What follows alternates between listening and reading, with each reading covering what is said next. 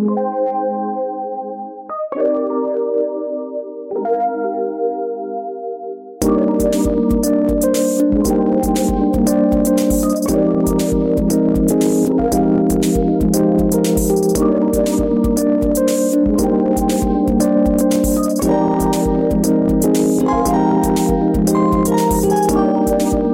Journal of SNMA is now accepting submissions for their upcoming fall edition.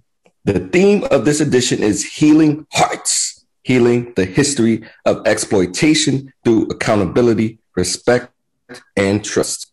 So you know what?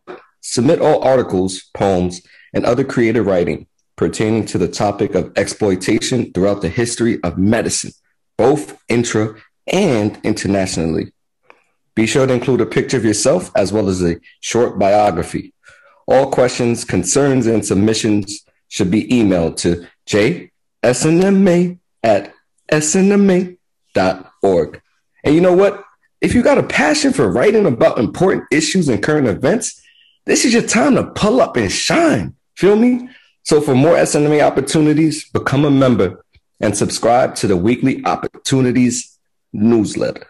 Now, let's get to it. It's time for the show. What's up, everybody? Welcome to SNMA Presents The Lounge. Whether you're in the student lounge, doctor's lounge, or lounging around at home, get ready to join SNMA for meaningful conversations on topics affecting minorities in medicine and groups that often sit at the margins of healthcare. So let's get it going. We're happy to be here today in the month of June. This is student Dr. Erica Dingle, and we are going to do an exercise, and it's called Rose, Thorn, and Bud. So a rose, you guys can participate with us too. So a rose is the good thing about the month. Your thorn is the bad thing about the month. And then the bud is something that you're looking forward to in the next month or just in the future. I'm probably just going to do in the future. So my rose is that I've been spending lots of time, although I'm at home, doing Zoom University with my mom, which has been amazing. My dad is down south, so we got a little bit of a break. Love you, Dad, but really happy that I have mom to myself. My thorn is being in school during the first summer after COVID. I was looking forward to having a lukewarm girl summer, but I am in the house on the couch studying neuro, and that is my thorn. And my bud, I will be returning to Paradise to finish my basic sciences program in the fall. So I'm looking forward to being back on the beach when I get opportunities to do so. Love it. What's going on, everyone? I'm student Dr. Isabella, and my rose of the month. Okay, so a great thing about this month has been, of course, completing my first year of med school. You know, it was a long, rough year, especially the first half almost took me out, you know, starting the first, you know, year of medical school during a pandemic was not something I don't think anyone is ever prepared for. And so that was definitely a huge transition. But, you know, as we started getting vaccinated, as, you know, we started keeping up with the masking, you know, things started lightening up, and I saw a little light at the end of the tunnel. So that's been great that I finished out this year. I would have to say, even though it was difficult for me to think of a thorn for this month, because I've enjoyed this month so far, I would also say that it was probably still having to take my final, my GI final during June, when, you know, I was ready to just be done, and like I was over everything. I was already, like, school to me was just so far behind me. So I really started crawling those last couple, you know, weeks. And so that was probably my thorn. But my bud, something I'm looking forward to. I'm doing this community health internship in Los Angeles for the summer. It's been great so far. It's been good to, you know, just get some sunshine, be in a different environment, just, you know, getting to meet new people. And so I'm looking forward to completing the internship, you know, getting to publish this research project and present my poster. So yeah, I'm just looking forward to the blessings of the summer before we got to start up M2 year. I'm crossing my fingers that it's not going to look as crazy as M1 year did, but, you know, to each their own. You got this. Yeah, you already know this is that guy, the legend, the one and only student Dr. Aldwin. And I got to say, in terms of my roles, like I recently purchased a home, so I'm very happy. I'm actually home now. Love it. I know, right? So excuse the echoing. That's it. We doing the housewarming. Y'all pulling up, right? I'm getting y'all flights. Y'all pulling up. Yo, that you heard? I'm getting flued out. Getting flued out. Yep, and Skender too. You know what I mean? So I got you. But like, yeah, that's been my greatest accomplishment for the month. You know, I'm really into real estate, financial independence, becoming a physician entrepreneur. And this is one way to segue into that, being able to build capital and reinvest in my community. I think it's a great way for me to mentor. I'll be renting out to medical students and other professional students as well. And I think oftentimes having ownership is key. We don't do that oftentimes in the Black community. So when you own, you have the opportunity to build change. And then when you can build change, then you have the opportunity to do more. You know what I mean? So it's just opening doors for the future. Now, in regards to my thorn, I would say, you know, I'm in my 4th year getting ready for residency and trying to like really get organized, like get all these people, you know, my personal statement, getting my essays done. Like I'm calling one of my neurology preceptors like every other week, like, bro, what's up, man? Like, not literally, I don't say bro to him, but like, I'm like, yo, I need this letter, son. Like, you know what I mean? Because I got to get through these residencies. Right. So it's been a little bit stressful. And on top of that, my school is not necessarily hands-on, and they've been like laissez-faire, as they say in French, you know, hands off with it.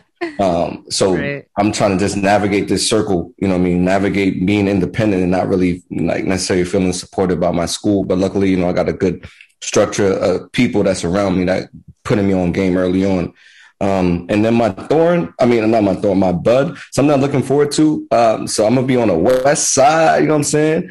Izzy, I know you're not going to be there, but I'm looking forward to going to Cali and doing my away rotation at UCLA in neurology. And then I'll be doing away rotation in trauma psychiatry at Stanford. So I'm going to be in Cali for 2 months. And I'm going to be there with Skindy's going to be there, our executive producer. Shout out to her. And then Ade to External Affairs chair, one of the co-chairs for External Affairs. So we're going to be out there, lit gang. So I'm really excited to just be in a new environment, learn something new, work hard, play hard, get some letters. You feel me? So we out here. You feel me? So let me point this back to Izzy on the west coast. Lay it down. Okay, heard you.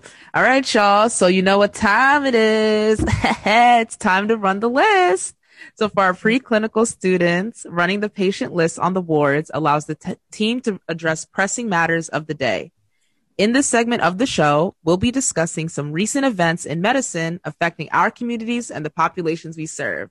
All right, y'all. You guys ready to get into it? Absolutely. Yeah, we out here.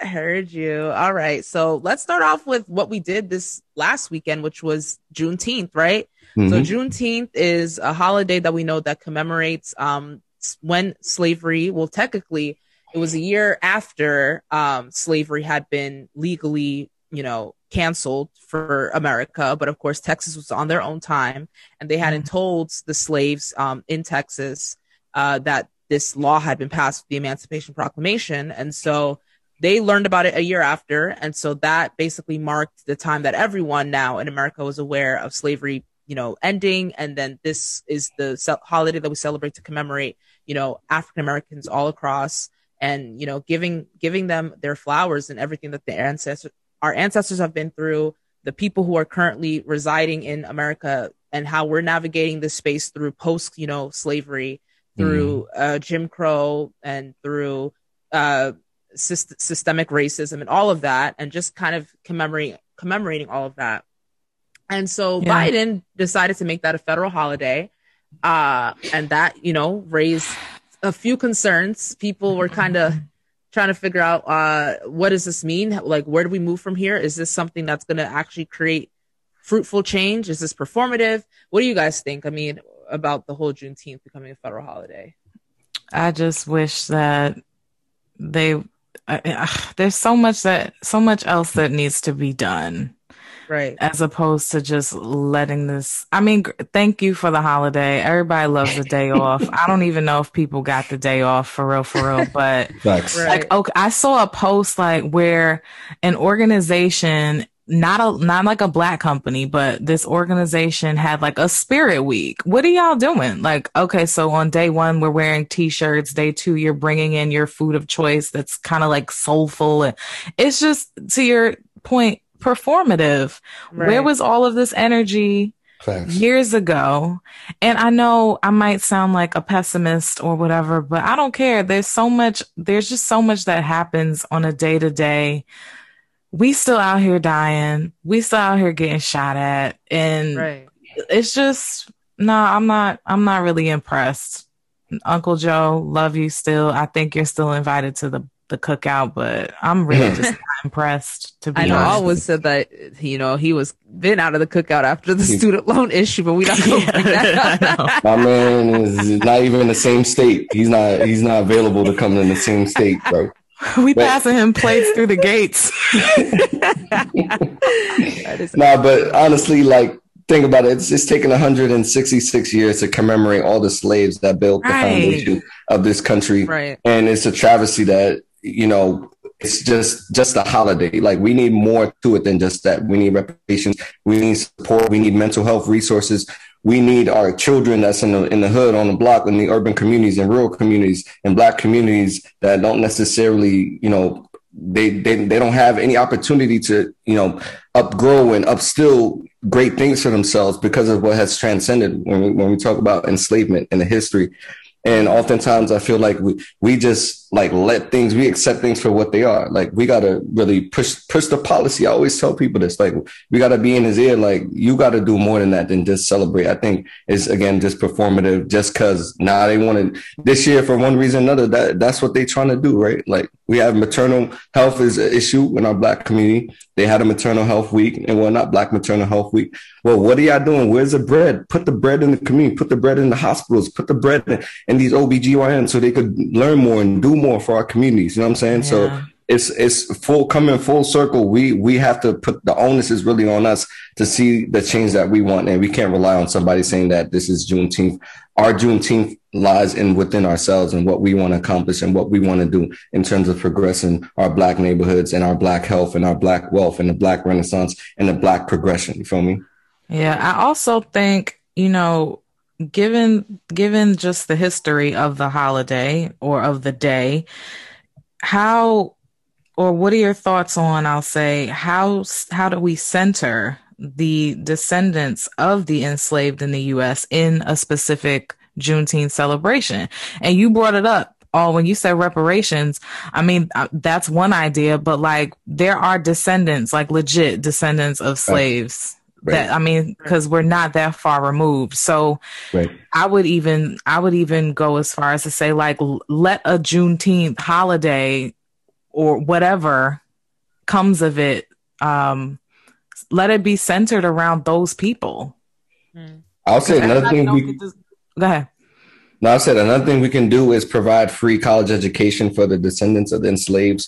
Have them have the opportunity. Like I said, we already know there's a wealth gap between white and Black people. We know the median gap, the median amount of wealth white people have and Black people have. And that's due into part the racialization and the institution that was created by slavery. So to dismantle that starts by allowing us to learn the trades and tools that we need to own, right? Have our own businesses, to be, successful entrepreneurs and electricians and lawyers and doctors and all of these tremendous fields where oftentimes there's not enough support and encouragement for us to go into that. We'd rather be a rapper than be a doctor. We'd rather be a basketball player than be an entrepreneur, open up a business and hiring 16, 17-year-olds so that they can open up their own business. Other people's do that. You know what I'm saying? The Indians do that. Jewish people do that. So why not us? You know what I'm saying? We got to take the responsibility. It's our obligation to do so.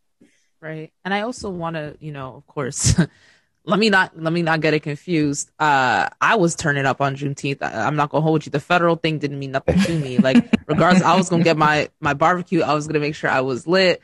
Like, that was still happening regardless. So for Juneteenth, I went to Lamert Park, and it was very beautiful just to like be in this space where there's different like vendors and just like festival and celebration going on, and just seeing just Black people together, like in one space, just like, I guess just like admiring and going back to our roots and like how far we've come just as a people. And I just thought that was such a great experience. So I was, I still had a great time, and I don't think it had anything to do about the fact that Biden made this thing a national holiday. I just think it's the fact that this has been an actual holiday within at least the Black community for years and years and years, right? So it's like, it's not new to us. And so regardless of whatever these people up there want to say about it or what they change about it, it's always going to be a day of celebration. So what did you guys do though, during that weekend? I saw some world. I will not reveal the destination that I went to. But I got some sun and I saw some world, and it was a very, very amazing experience. I had a good time, and I had a little bit to drink. I think I could say that on here. So there you go. Yeah, I went to a bar crawl in Atlanta. There's this, they call it a bar. It's like a Black bar crawl. So they go all throughout the country. Right now, they're doing one in DC this upcoming weekend. But, I'm always about supporting Black businesses. So it was a great opportunity. I met interns in Atlanta, which is really dope, and connected with them. And we just had a good time, just building, networking, cherishing a special day where, we obviously are enslaved people were emancipated finally. And so we got to emancipate ourselves from the challenges and opportunities that they continue to not give us. You know what I'm saying? I love that. I love it. And what's crazy? Like with all of our own celebrations, right? We were coming up on the year, I guess I won't say anniversary. I don't like using anniversary, but the commemoration, if you will, of our brother George Floyd's death. And there was a statue revealed in Brooklyn on June 19th. There was a hand-carved 6-foot statue that was unveiled. And less than a week later, y'all, on the 21st of June, after the reveal, the statue was vandalized. Floyd's face and the inscription on the pedestal was covered with black paint, and the Patriot Front website address was stenciled on the statue. Like, here we are. Surprised. I was surprised. Like, did we not? Am I tripping, or did we not have a whole conversation about someone who did something similar, a medical student? A year ago. Yes. Right. There was already an incident. Very much. Minnesota. Yes. Yep. The same thing. Guy. So how can I even sit here and pretend to be surprised? I would be lying to both you and myself. It makes no, it's like, I don't even know what can be said at this point, because here we are literally on the day that we're supposed to be celebrating our Blackness. They want to, or at least during the time period that we're supposed to be celebrating our Blackness, you want to be problematic, of course. Like it just goes to show that with any type of celebration, there's definitely going to always be someone who's trying to rain on that celebration, trying to rain on that parade. And and I think that just also is a reminder that we have such a long way to come, or a long way to go in this country when it comes to really eradicating systemic racism and people who want to sit here and pretend that these things aren't issues when they are still issues. Yeah, I mean, like the perpetrators, they did it at 4 a.m. They soft, they cowards, in my eyes. And the crazy thing about it is they represent a white supremacy group called the Patriot Front.us. And I actually went to their website and looked at their manifesto. And you could tell, there's videos of them fighting, training, taking down Black Lives Matter signs, and they all behind masks. Like, again, like if you really feel that energy, then show your face so we know who you are. You know what I mean? And I'm sure the CEOs, doctors, lawyers, all prominent people that are part of this and involved. And it's crazy. In their manifesto, they say our pre-Columbian forefathers left their European home. They found a savage continent. So when you read things like this, you see already where their mindset is like. You know what I mean? Right. And honestly, I'm glad New York City, the NYPD is doing an investigation, and they already got the 4 perpetrators. And shout out to Papoose for arranging this, because honestly, like he was one of the main people that was on this, and he actually did a song called Tribute where he went from A to Z of all the Black lives that were unfortunately lost to police brutality and white supremacy. And in the verse where he talked about George Floyd, he said George Floyd, 3 officers kneeled on him. He told them he couldn't breathe. They didn't care for him. The country rioting everywhere for him. F those cops. I have no fear for him. And honestly, when I seen that, I'm like, yo, that's a fact. That's exactly how I feel. And that's exactly how I still feel. Like when you see all the emotions that have been tied up, you know, it's been over a year now. And then you see what goes on with this statue. It's like, it's just a travesty. And it's so disheartening that America can't still open its eyes and racism is still true and it's still holding on. And I think I'm happy that the statue is there, but I also think that it belies the fact that we got a long way to go still. And we got to continue to be engaged in this arena. We got to continue to celebrate our heroes. We got to continue to celebrate, you know, Oluda Equino, who was one of the first people from Igbo land, you know what I'm saying, that fought for his freedom. Okay, Igbo, you know, Toussaint Louverture, who was one of the first people to free Haiti. You know what I'm saying? Madam C.J. Walker. Like, we need statues of all these people, not just George Floyd. I know he's a hero in a way, but we actually got like big time heroes that we don't know about, that we don't celebrate. No, you're right, though. And we got to continue to put them everywhere at our HBCUs, in front of our houses. Yeah, I know. Conversation about how we try to, or at least how people are trying to memorialize George Floyd as if like, and that, like I said, like, of course, this was such a tragic death and this was like such a travesty, but it's like people are trying to use him as like kind of this like martyr when that's actually not what it was. It was literally a murder. And now y'all are trying to use him as your, you know, the same way that they try to use, like they try to use MLK as like the one who saved everyone, all the black people, when like, why aren't we talking about Malcolm X and all the work he did as well? Like, I feel like we love to jump around what looks like palatable in terms of like, you know, something we can say as a person who is worthy of honor and respect, who had to make a huge sacrifice. And I think that just goes to show just it's a lot of layers. I'm not going to go too much. That's a whole nother conversation, but yeah. Right. We ain't on there. You know.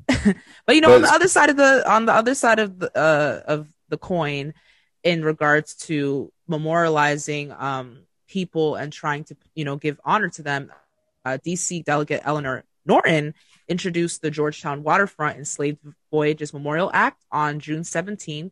And she did this to establish basically a memorial site for enslaved persons who may have arrived at the Georgetown waterfront. Wow. So I'll just, so I'll just quickly say what she quoted, which was, Juneteenth celebrates the culmination of the long struggle for freedom from bondage in the United States. This monumental event prompts us to reflect on the past and look to the future. This bill provides for the creation of a powerful marker of truth-telling and remembrance. Let us honor the personhood of these individuals who were repeatedly assumed to have none, so they will never be forgotten. That's powerful. And I think that's super powerful. Yeah, shout out to Ms. Norton. You know, she's accomplished a lot. She's a former lawyer and actually one of the first female to chair the Equal Employment Opportunity Commission in 1977, and she also won the Coretta Scott King Legacy Award. So she's really about this energy. And again, like you mentioned, Isabella, it's important for us to commemorate all the lives that have been lost, the people that have created the foundation for this country, and so many people that we don't know of, right? There's so many faces, so many names that they came here, they lost their culture, they lost their sense of identity, and they had to reclaim themselves in a world that was unjust, that was unfair, that put them in a position where they couldn't, you know, connect and resonate with who they were originally, with their families, their history. So I think it's incredibly powerful, and it's incredibly important that we continue to have these conversations and have, you know, people in these positions, our policymakers, really push forward a lot of these policies so that these things happen and we never forget. We always celebrate and we move forward. Right. I love it. And, you know, honestly, there's been so much. We had a hard year, right? I think we are actually, this is like our 1 year anniversary to a certain extent of being on this podcast. And we've seen it. Oh my God. Yes. I love y'all. It is. Don't make me cry. Yeah. And one of the topics that we discussed, I remember like in the beginning, was about the Affordable Care Act. Yep. Yeah. And I mean, we've recently learned that the Supreme Court upheld the Affordable Care Act. So a little segue off of the blackness that comes with Juneteenth, but what does this mean for healthcare in the United States? Like, is it possible to establish universal healthcare here after all? Like, what does this look like? You know, from my perspective, shout out to the Supreme Court. They upheld this 7-2. And the thing is, you know, 31 million Americans have health coverage And they've constantly fought and tried to repeal this act, one time in 2012, one time in 2015. So when we talk about healthcare, half of the federal expenditure is on healthcare expenses. Mm-hmm. And Wow. we have an infrastructure that is not necessarily suited to the needs of the body of people. And I think we got to start with what universality is a common issue. Like everyone should have access to healthcare. Now, how do we provide that healthcare? I think some of the things that we got to ask is what are the issues that people need, right? We talk about preventive diseases, chronic heart conditions, diabetes, obesity, like all these issues. We got to target that initially too, because I think oftentimes a lot of people see the other side of the spectrum rather than seeing, we got to be in these communities. We got to tell people exercise, eat well, take out, we got to take out these food deserts, take out McDonald's. Like policy got to be implemented so that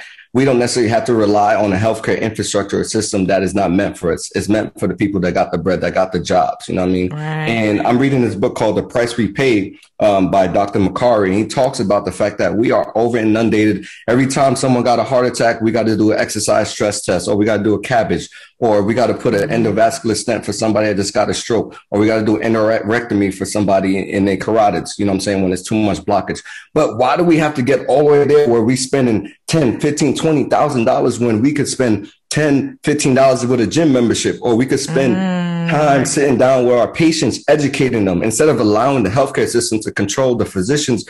We control the healthcare system in that we give quality of care, we give quality of service, and reassure our patients instead of letting the insurance companies take over what we deem is valuable. You know what I mean? So I think for us and all the listeners and all the fans that's out here, like make sure you about that advocacy life. We can't settle. We can't accept what these insurance people is doing. Like we got to go out here and advocate for our patients and advocate for what's right. And that's how I feel about overall the healthcare system. ACA is cool, but we need to do more in terms of preventative measures and not having to rely so much on a system that's not necessarily successful as it needs to be. I dig it.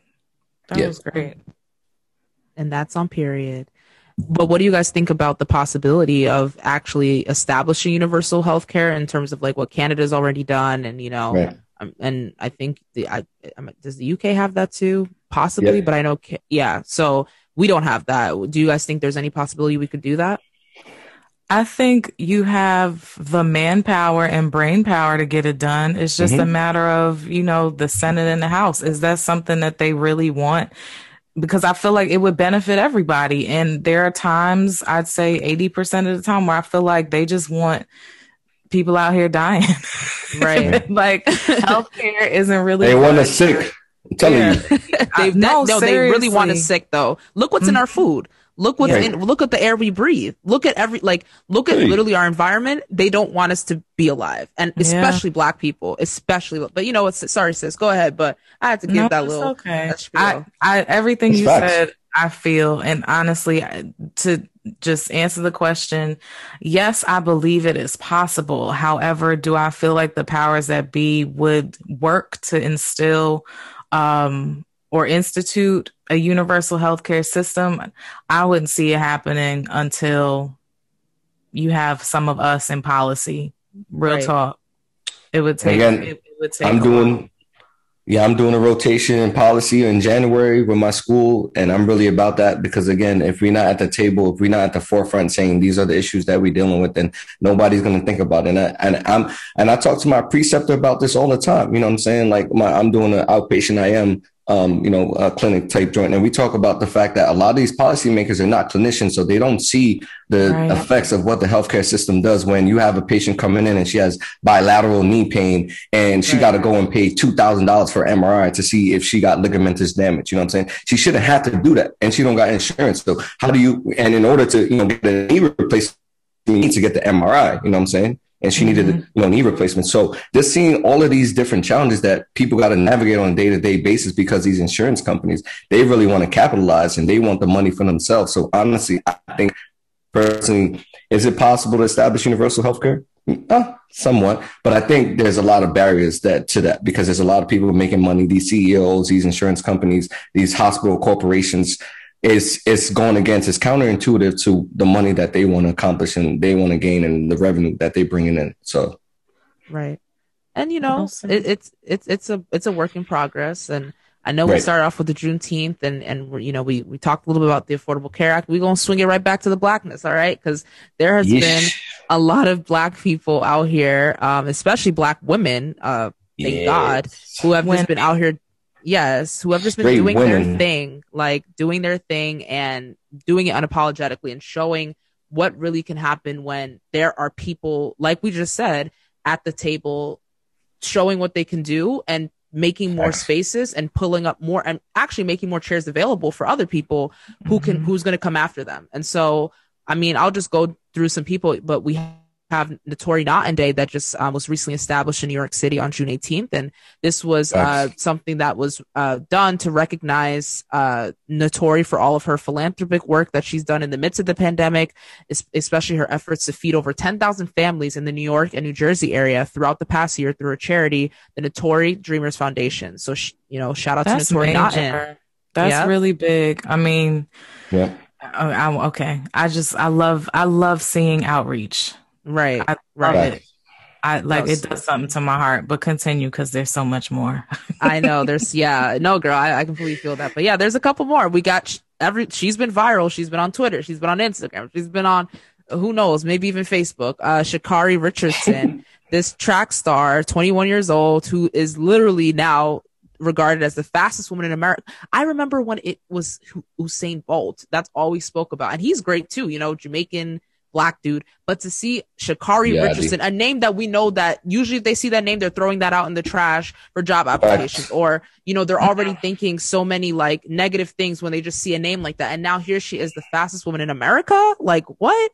So she won the women's 100-meter race in 10.65 seconds at the United States Olympic Track and Field Trials and qualified for the Olympics in the past weekend. 1 week after losing her biological mother on top of that. So she's out here dealing with real life issues and still creating feats.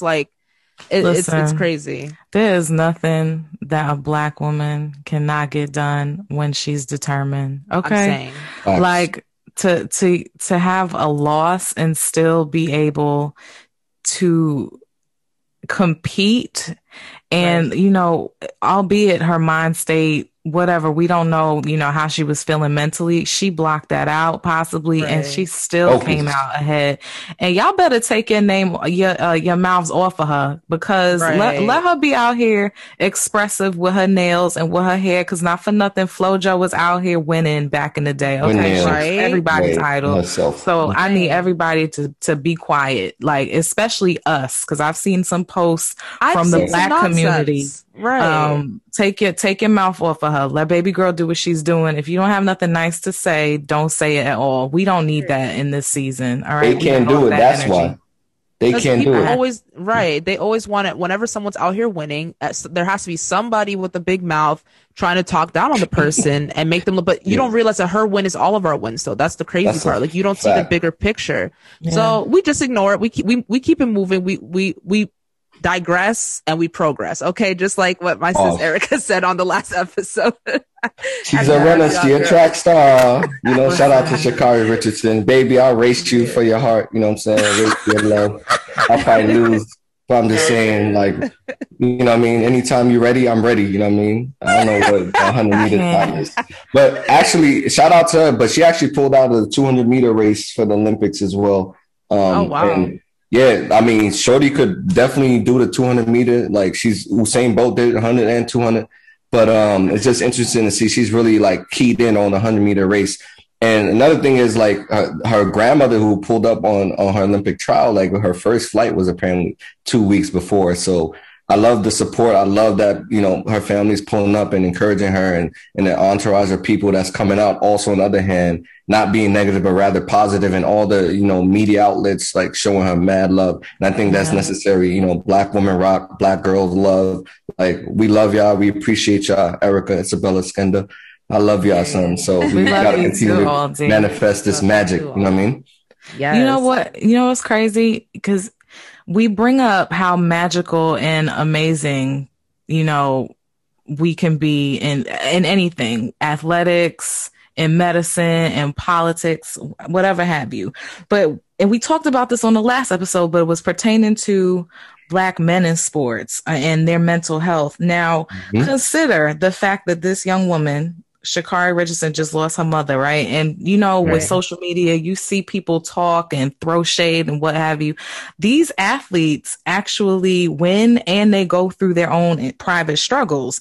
For example, Simone Manuel, she's 24, also qualified to head to the Tokyo Olympics after competing in the women's 50-meter freestyle final. But this young lady has battled with depression and was diagnosed with overtraining syndrome, aka burnout, after difficulties in practice and simply feeling tired as she dealt with the exhausting effects of her mental ailments. And these are the things that the public does not take into consideration. Like, we out here slinging mud on people, and you never know it's that one post. Literally, it takes 1 second. I know it's not Mental Health Month, but you know, I feel like if we were in a better, if we could just support each other better, how much more effective could we be as people in any field? Mental health is you said, it's not Mental Health Month, but it's a year-long thing, right? It's every day. It's a forever thing. And it's, and so whenever we talk about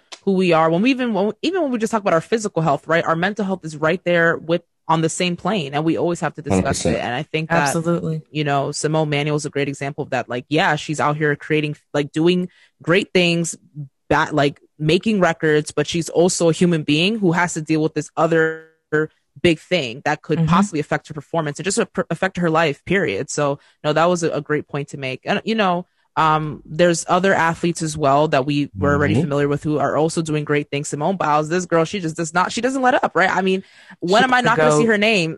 Like, when am I not going to see her name and Olympics next to each other? Like, so once again, she's a 5-time Olympic medalist. She qualified for Tokyo 2021. So we're going to catch her out here again for another year. And Chloe Bailey, she's not an athlete, but she might as well be, because she's been out here just doing the athletic work and music. Okay, like I've been watching her. She is like, I watched that video at least 30 times. Is that bae? And that's you already know. I got multiple bays. No, let me stop, because we gonna talk about something with black men later on before I perpetuate the wrong things. Hashtag Nick Cannon. We coming to that though, but anyway. True. Listen, that's bae. Chloe, she's been doing the thing, and she, we know it's Chloe Halle, right? That's like a group thing, but Halle's been filming for the Little Mermaid movie that she's going to be starring in. So Chloe has had a lot of time to be basically by herself, kind of working on her own craft and her own career. And so she just recently performed Nina Simone's "Feeling Good" during the ABC's Juneteenth special. So that was a really cool thing to witness. It was really good too. Yeah, I loved it. Really good. And she's also been like, making her own music and like putting it, or not even like doing a lot of covers actually, like on her Instagram and posting that and slaying those covers as well. So she's been doing a lot, but I don't know what it is about Chloe that like people just always want to come at her because, apparently that performance she did for the Juneteenth special got some critiques because of that. But listen, the funny thing is that the granddaughter of Nina Simone approved of it and even tweeted saying, "Everyone's coming at Chloe Bailey for a performance of my grandmother, Nina Simone's song Feeling Good. But what y'all don't understand is that grandma was a free-spirited woman herself. She would have loved that performance as much as I do. Relax. Chloe killed it." So once again, people just talking out sideways and they don't even know what's really going on. But what do you guys think about, Alwyn said it earlier, you hate on what you can't do. Like you see something, you either don't understand it or you can't figure it out for yourself. So like, what's the next best thing to do if you aren't a healed whole person? You hate. So I think she's generating a lot of hate because she's doing what a lot of people just don't have the audacity to do. She's a child star. She, in her role on, what is it? What's that show? Beyonce? No, Grownish. Yeah. Like her role in Grownish isn't what she portrays in her entertainment life as an artist. Right. And I feel like, let baby girl breathe. She got this. Like, let her exist in however many spheres, in however many ways she wants to exist. And until you get your body right, like, shut up. Cause that's what I'm saying. Cause it's cause you guys just, right. It's cause y'all out here with these stick bodies. That's why you want to say something. so I'm just ignore. Body. Yeah, you can't even listen to it. Yeah, I mean, I don't understand how they said it's over sexual. Like, I watched it, I'm like, yo, she's being very modest. Like, she's not twerking. She's just enjoying being in her natural element. It was burlesque. And then her dress wasn't even over sexualized either. It's pretty modest to me, in my opinion. And I feel like this is one of them situations. Shout out to Batman, the Batman movie. You either die a hero or you live long enough to see yourself become a villain, Mm-hmm. So everyone wants into a villain when what you're doing is trying to perpetuate good energy and positivity. And I think it's just unfortunate that we are slandering our Black women. This is just another case and scenario that people just can't naturally be themselves. You can't see the good things that she does, but you rather, antagonize her, make her feel uncomfortable, make her, question her confidence about what she's doing. I'm glad that the grandkids of Nina Simone came up and spoke out because they didn't necessarily have to do that. But we are celebrating our culture is another thing. Nina Simone has died. She died, I believe, in the early 2000s. So we're celebrating our culture, someone that's accomplished so much. And the fact of the matter is that they don't want us to do that, right? The overarching theme of them is that we don't do that, but we rather do the opposite. We stereotype, we antagonize, we, criticize, we condescend. We don't got to do that no more. You know what I'm saying? So shout out to, Chloe Bailey doing her thing. Like, I'm really proud of her. And it's more about the Black culture and Black success more than anything for me. So listen, she going on, big girl. It was good enough to be aired on Good Morning America the next morning. So right, exactly. And it's funny. Anybody else? Y'all kick rocks. Her. It's funny that people want to come at her, but no one wants to talk about the real elephant in the room, which is someone who's out here procreating like he's Abraham from the Bible. Father Abraham, many sons. And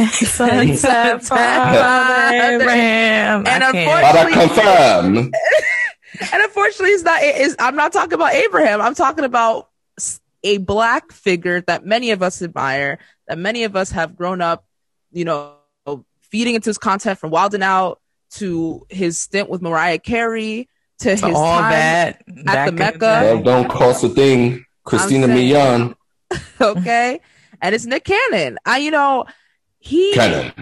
It's like, I don't know what happened where it's almost like he's reached a point now that he actually was able to create children from two different mothers within the same year. How does that work? And he even said, he said in an interview that he doesn't want to settle down and wants to produce many kids. Yep. So listen, I don't know what happened. Maybe it's the Hotep, movement that comes here and there where people, there's I think a lot of Hotep people like kind of believe that, like their mission here is just to create a legacy or whatever. It doesn't matter how that's done. Doesn't matter whether or not you actually love the person or you want I think that this is just one of those situations or one of those topics that you're going to hear so many different sides of it. But the reality is that they're assuming that because Nick Cannon is successful, has money, that all his kids are going to be good so it doesn't matter whether or not he does it in a way that makes sense, which is have kids with the person that you love and that you want to be there to be a father figure to, right? Because just because you can take care of them financially doesn't mean that you can be present in their lives in that same regard. Mm-hmm. And I don't know. What do you guys think? Because it's really crazy to me. I mean, 3 children in 6 months. Boy, you fertile, boy. You gotta get that vasectomy. You know what I'm saying? But his exact quotes was, I might die sooner than most people. So let's F all night. So anyway, in regards to that, I read a little bit more about that, and he feels like he doesn't necessarily want to be entitled to being with one woman because it does make him feel depressed, and he just wants to live his life in many ways. I don't think necessarily that it is healthy for the children involved because now you're segmenting all your kids, right? And who's to say one particular woman that he's dealing with or has a child with wants her other children, you know what I'm saying, wants her children to interact with the other women's children, you know what I'm saying? So that can cause a little shift in conflict in terms of having a kind of a whole scheming, like kind of family infrastructure. So I think it takes away a lot from that. And also when you speak about money, right? Money doesn't solve any issues. It actually can promote issues.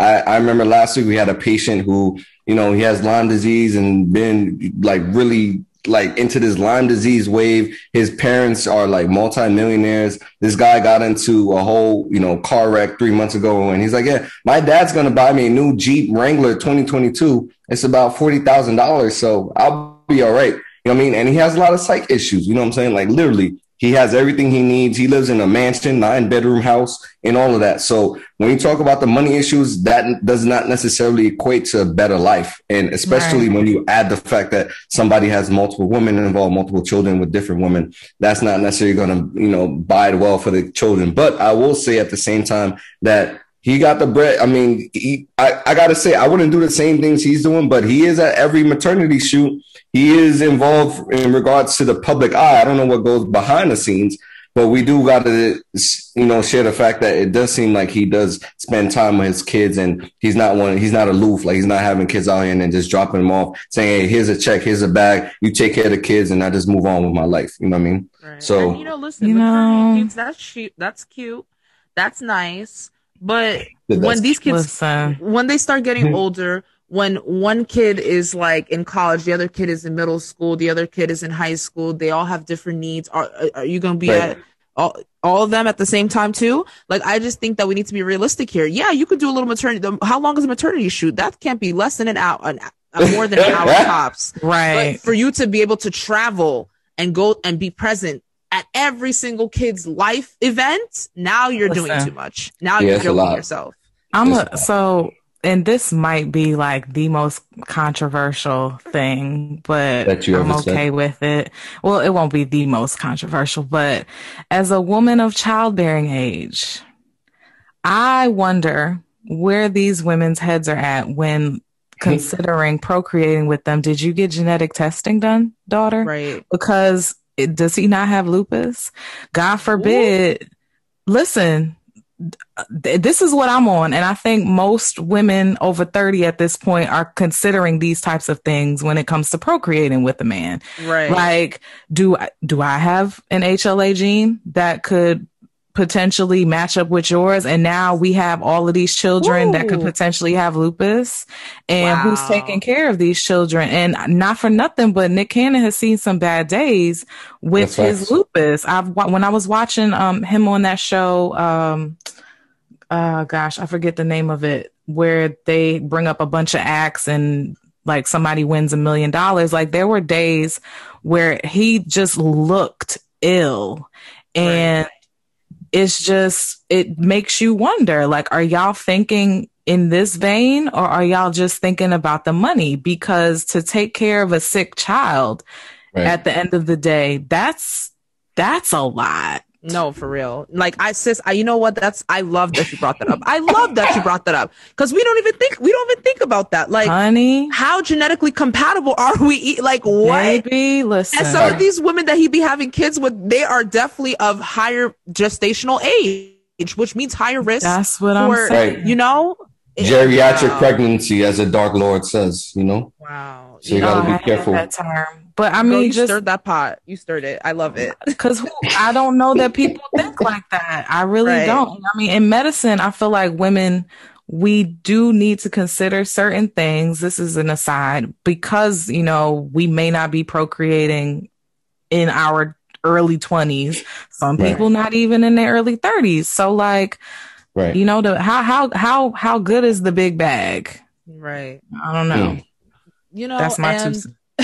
But speaking of bags, what about segue into the next topic? Jeff Bezos, who got crazy bag. My man's almost worth 200 billion right now. Heard you. I mean, like, mad people signed a petition to prevent him from coming back to Earth, because we know people have tripled their wealth. No, for real. Like, because we part of the corporation, Amazon. I talked to my preceptor about that during now. Like, Amazon has killed Payless, killed Toys R Us, killed Sears, killed Macy's almost. Like, there's virtually like they want a lot this of these man smaller to become companies. an alien. They want him to He's like, they don't want him to come back to Earth. 122,000 people signed them signatures. You know what I'm saying? And he's leaving on July 20th is his first space flight. And I believe he's going with his brother as well. He's going to live on Mars? No, he's not. It's just a regular flight to space, not just like to go into the stratosphere kind of thing. Because he's actually trying to promote his plans of space flight. Him along with Elon Musk. But you said they just said that they want him to not come back to Earth. So yeah, where's he going to live? He coming back. He got enough money to come back. Nobody's stopping that man from doing whatever he wants to do. You know that was a black person that started that petition, though. Let's send that man to space and let him stay right there. Keep watching us from the stratosphere, sir. That is hilarious. Facts. How y'all feel about that, though? How y'all feel about these corporations, man, taking advantage of the people, where we have a wealth gap where the rich get richer and the poor get poorer? Significantly speaking, a lot of people that I know personally, they didn't do so well during the pandemic. But you got these people, billionaires, making more and more billions, and they keeping it to themselves. They're not really doing much with it. They selfishly doing what they do. It's sad. It's definitely sad, and it's like, but like let's just really call a spade right now. Amazon right now is what fits our generation, right? Which is no one wants to go outside and buy anything. We want everything in one place. We want, it's because where Amazon falls in the market is just so fitting to the kind of people who consume it. It's why it's become what it is, and it's why he keeps getting richer and richer. No one's checking him for it, right? Mm-hmm. So I think the only solution at this point, we can sit here and say, oh, he needs to do this, he needs to do that. But we know he's greedy. We know he's not that kind of person. We know he doesn't care. He's shown it. And we can't force him to donate when he doesn't want to donate or give when he doesn't want to give. We can talk until we're blue in the face, but if he's not that person, he's not. So I think what we need to do, what's more tangible, is to be able to have other companies beat him at his own game and try and see where they can also be accessible in the market. And so that way the wealth can be more equally distributed. And we know that we can be tapping into other companies who maybe have a better understanding of knowing how to give wealth versus just hoarding it and letting poor people remain poor and rich people to keep getting richer. So I think it's more so trying to put people on game who have hearts that care and who know about the inequity, and then therefore allow them to be in a similar space where they can also compete with his game. Because he's not Amazon. I don't see it falling anytime soon. And it's really what's going to allow it to not be as hot is for other, companies or brands to put themselves in a similar market. Yeah, I agree with all of that. I think, and what's even crazier, I mean, obviously billionaires have increased their wealth during the pandemic. We are still very much so in a pandemic, and South America is actually the new COVID hotspot. I believe it's Peru and Brazil that have one of the highest death rates right now. South America has 5% of the world population. So that's kind of a big deal. And I believe it's right now 25% of COVID deaths. And this new Delta variant is really what we should be considering when it comes to vaccination. The people out here still, I'm not getting vaccinated. Well, guess what? That Delta variant is coming, because it has completely and totally taken over and wrecked shop in places like, the ones I just mentioned, and even in India. Right. That Delta variant is getting more sky miles than Delta Airlines. Not to even make fun of the situation. But it's crazy how things have just spread. And luckily in America, we're in a good position.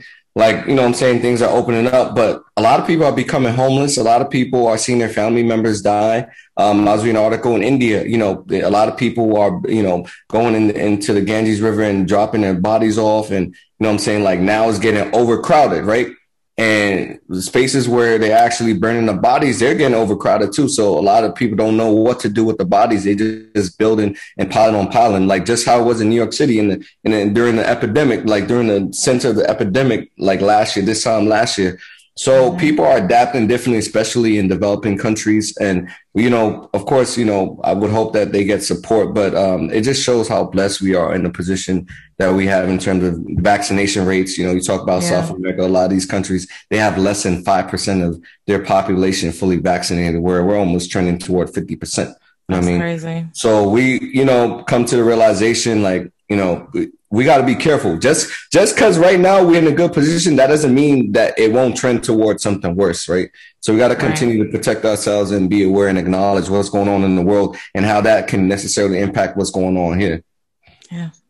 I mean, and when it comes to the vaccinations, because we know that that's like the first step, right? It's been the first step to everything when it's come to just us getting back to a more normal society. And now we're talking about this Delta variant, but how effective do you guys think these vaccines are against, that Delta variant? Because I've been hearing a little bit of, things from the grapevine with some things that's been coming out with. Remember, we thought Johnson & Johnson was the problem, but then Pfizer had their own little, what is it, heart issues in young males. We've been hearing some things about people who even say that they've been getting autoimmune disease development from the vaccines and all of these myocarditis in teens as well. They had that stretch where there were women from the ages of 15 to 45 that were developing actual clots from one of the vaccines, DVTs and whatnot. So I don't know, it's scary, and in regards to that, we talk about recently, how do we trust the FDA when you talk about these vaccines? Recently, they came out with a new drug called aducanumab, which is a monoclonal antibodies. It's high yield. Make sure you guys know your monoclones, a whole bunch of them, Erica and Isabella, that you got to know for your step 1 and your step 2. Okay. You know what I mean? But it's crazy. Several physicians have actually resigned from the panel of FDA individual FDA committees that are promoting this drug. Actually, the price tag is right now $56,000. You know what I'm saying, for that drug. Is this drugs to treat? This is for Alzheimer's. It's for Alzheimer's disease. And there's 3.1 million people who are candidates for the drug. So the total cost, and we're talking about Medicare, right? Medicare is for individuals over the age of 65. The total cost for Medicare or private insurer would be $174 billion per year. And an additional $93 billion would be needed in healthcare costs to cover just the infusion as well.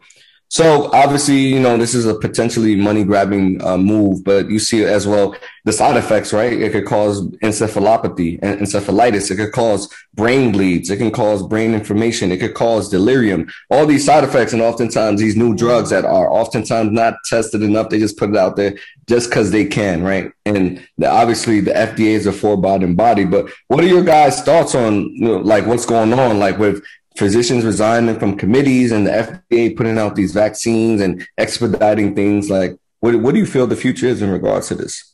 I think, honestly, the resignation just it makes me feel good to a certain extent, because it's like, okay, so doctors do have some humanity, I'll say, because, when you're in the field, however you're in the field, whether you're a nurse, a pharmacist, a physician, a PCA, a LPN, whatever, you start to question when you see certain things occur.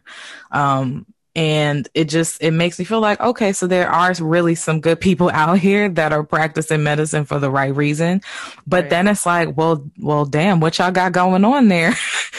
Like, saying what exactly is occurring that's making this happen? And I mean, it further perpetuates the feeling of mistrust to a certain extent. Like, remember when the vaccine came out, Clubhouse was popping. There was a bunch of people in these rooms talking about, it was too short of a time and blah, blah, blah, blah. And I mean, I feel them, but now it's like, I really feel them when you start to see people from the inside, not messing with what's going on the inside. It makes you question. And then I feel like it's cyclical. Like, when is it going to end? Right. And it's FDA, all these fears that's been occurring right now in our society, of course, with the vaccines and just like, who can we trust? And, who are the ones who are creating these, I guess, protocols as to how to move forward. We still have, other societies as well that are just decades behind when it comes to making decisions about people and, how to protect people.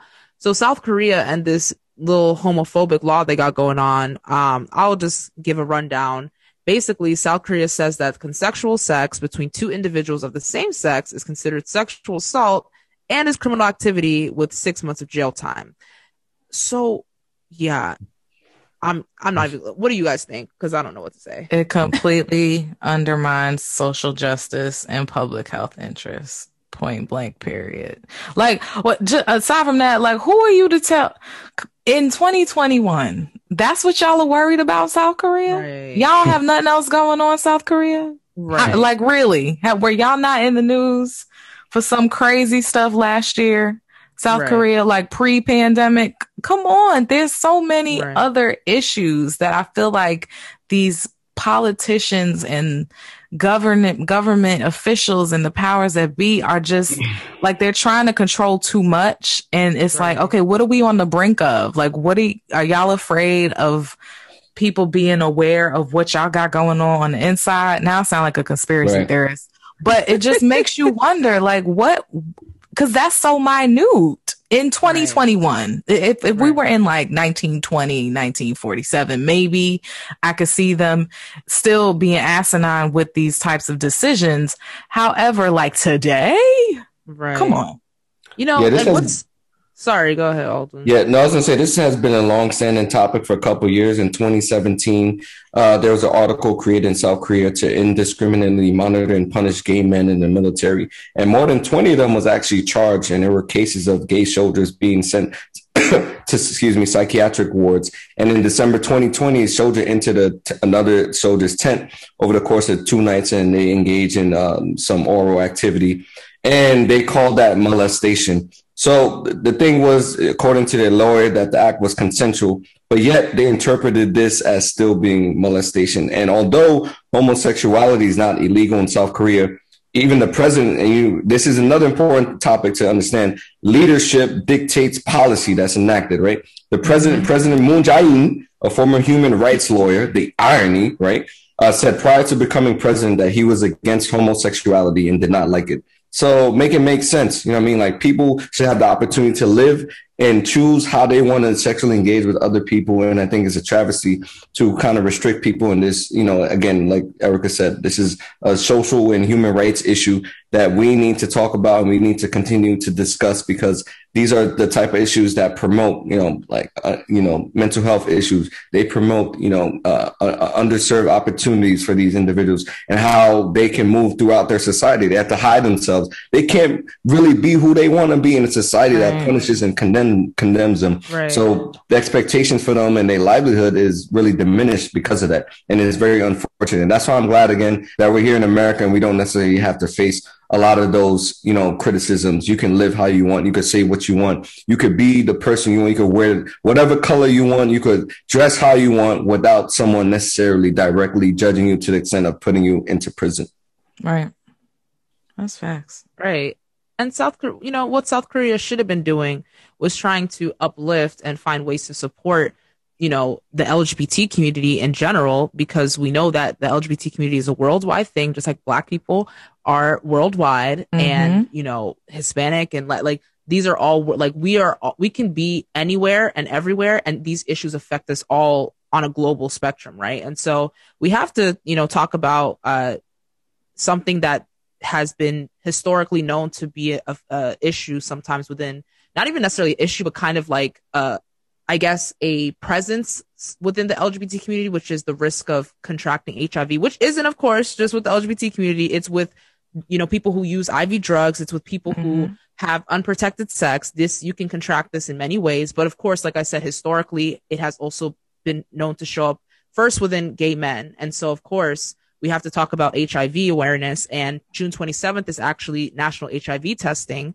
And the impact of HIV on the Black community has definitely been a topic that we don't really talk about all the time. And it's funny because there's a lot of public figures who have been affected by HIV who are Black. We have Eazy-E to Magic Johnson, it's a real thing. And we have to definitely, give we have to give credit and of course give awareness to national HIV testing and kind of just the importance of safe sex habits and, getting tested, because I don't know how often we all think about, oh, when did I get tested or when should I get tested? That's a fact. Just putting that out there, because that's something that's so important. And a lot of us just aren't aware of the importance of that. But what do you guys think overall? You would think and I always say it, or lately I've been saying it a lot, like in 2021, because I feel like we should be so far, so much further ahead or so much more advanced in so many things, like our thinking, how we view certain stigmas that have been present in the past, etc. But like, how do we, my big thing is, how do we reduce the stigma behind sexually transmitted disease such that people are okay with getting tested, as opposed to, oh God, I gotta go to the clinic. Like, I don't want nobody to see me. Like, no, like, this is a part of public health, like your actual health. I don't know if schools, I wouldn't say elementary, but maybe at the high school level in these health education classes could do a better job at making it a point to say, this isn't something that you should be afraid of doing, or you should only do when you're afraid that you've contracted something. It's almost like making it more palatable in a sense, because it's crazy to have this stigma still, and for certain stigmas to just be affiliated with the LGBT community. Because Isabella, you named 2 straight Black men. When, you know what I'm saying? Like, it wasn't even like you mentioned anybody that was, in the 80s or late 70s. Yeah. So it goes to show, like, this is not just a homosexual disease, or it's STDs in general, they don't pertain to just that community, the LGBT community. So those are my thoughts on it. Yeah, I think we got to dismantle the taboo. Even today, we had a patient come in, he had herpes simplex virus type 2 on his genitals, and he was like ashamed about it, and it was like, I don't want you to tell nobody, which of course with HIPAA and things of that nature. But bringing it back to HIV, especially in the Black community, again, we have to be able to make people feel comfortable, make it an understanding and acknowledge that it's okay to talk about, to discuss it, to understand what are the implications of HIV and not feel ashamed. But I do understand on the other notion, people feeling that way because our society deems it as demon, right? You're promiscuous, you're a terrible person, you're not a productive member of society because you have this diagnosis. But we have to oftentimes understand that it is other issues that are underlying what's going on in our communities. And we have to be able to sit down and connect to that. And even for myself, like prior to rotations 2 months ago, I went and got my TB test, TB blood screening in New York City. In the public health department, they actually allow you to get a free HIV test. So with that being said, I was talking to the MA at the time, and she said, yeah, most people, they decline to get the HIV test for one reason or another. And I just felt that was just so interesting that people don't even want to know their status in itself, right? Like being able to say, hey, like I'm HIV negative, like is cool.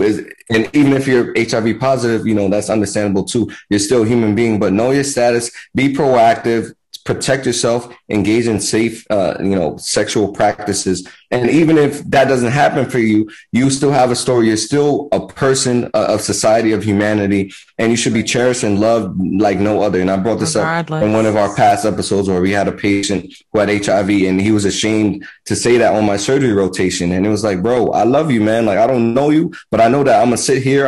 We're going to work this thing together. We're going to talk to each other. I'm going to treat you like the Black man, like a Black brother, like you should be treated. And I'm going to not necessarily demean you or condescend you, whatever you did in your past. That doesn't matter. Right now, we're here to treat you, diagnose you, make sure you could get up and on your way and be the productive member of society that you want to be. So I think we got to celebrate and acknowledge the beauty and grace that these people deal with on a day-to-day basis. And shout out to the APA. I found out today that I got into the HIV psychiatry online rotation. So that's pretty dope. So, what I'm saying? I'll be talking to you in the future about that. So the irony of this coming through anyway, but yeah. Thank you so much. Shout out to said eloquently by student Dr. Aldwin himself. We love it. Good looking. Okay. We have gone through a very, very long list. But it's been, you know, it's a great summary of what is to come, what has happened, right? It's our Blackness we're trying to celebrate, but at the same time, we're trying to hold on to our dignity. At the same time, we're trying to figure out whether or not people are in the right headspace in terms of children and procreate. You know, it was a lot, but I'm glad we got to go through the list today. And, you know, thank you to our listeners for coming on once again and you know, being here to hear us chat and say our opinions, and also possibly even our opinions and facts about what is going on in our society. But that was our show. Thanks so much for joining us for this episode of The Lounge. And you know what? Let us know your thoughts about the discussions we had today by emailing us. Email. Don't be lazy. Don't be scared. We don't bite. We love. We cherish. We accept. Podcast at snma.org.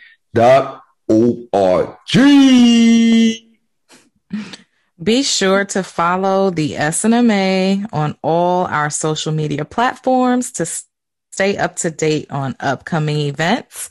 And we would love for you to come join the podcast. We do have a few positions open on the production side, and we are always looking for new team/family members. It gets real over here, and we love on each other so hard, so real. Yeah. Take care, y'all. Doses, one love, baby. We see y'all soon. Bye.